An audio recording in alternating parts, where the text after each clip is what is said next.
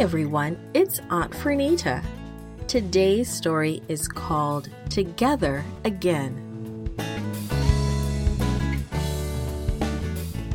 The message is from Galatians chapter 6, verse 10. It says, "Let us do good to all people, especially to those who belong to the family of believers." Today's message is God helps me serve my family. When his parents were sick, Ethan stepped up and took care of his little brother so his parents could rest a while. Ethan served meals to his little brother and helped him clean up. Do you help to serve others in your family?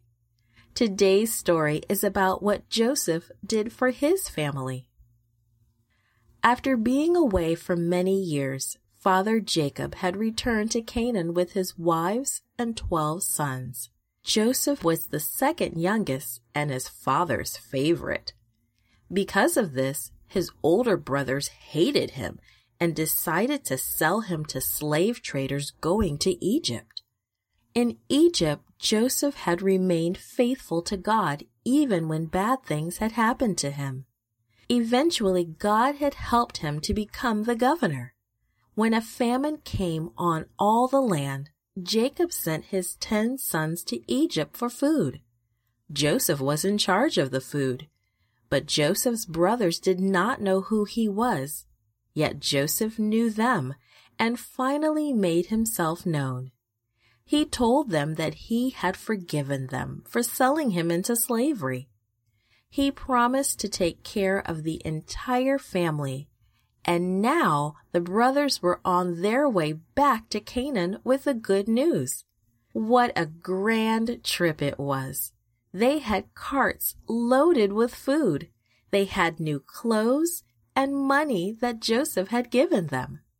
They had many donkeys loaded with presents for their father. And they had Pharaoh's special invitation to come and live in Egypt. He had promised that their families would have food to eat during the rest of the famine. When they got home, their father, Jacob, could not believe the news. His favorite son, Joseph, was alive? Joseph was not dead as he believed all those years?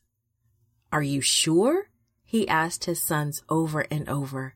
"Are you sure Joseph is alive? And you say he is the governor of Egypt? Tell me again. Tell me again." Finally, Jacob and his family set out for Egypt. Jacob, his children, his in-laws, his grandchildren, everybody went. Some rode comfortably in the carts that Pharaoh had provided for them. Jacob's sons rode beside the carts on Pharaoh's plump donkeys. It was a long journey, but they had plenty of food for the trip. Jacob's heart sang the whole way.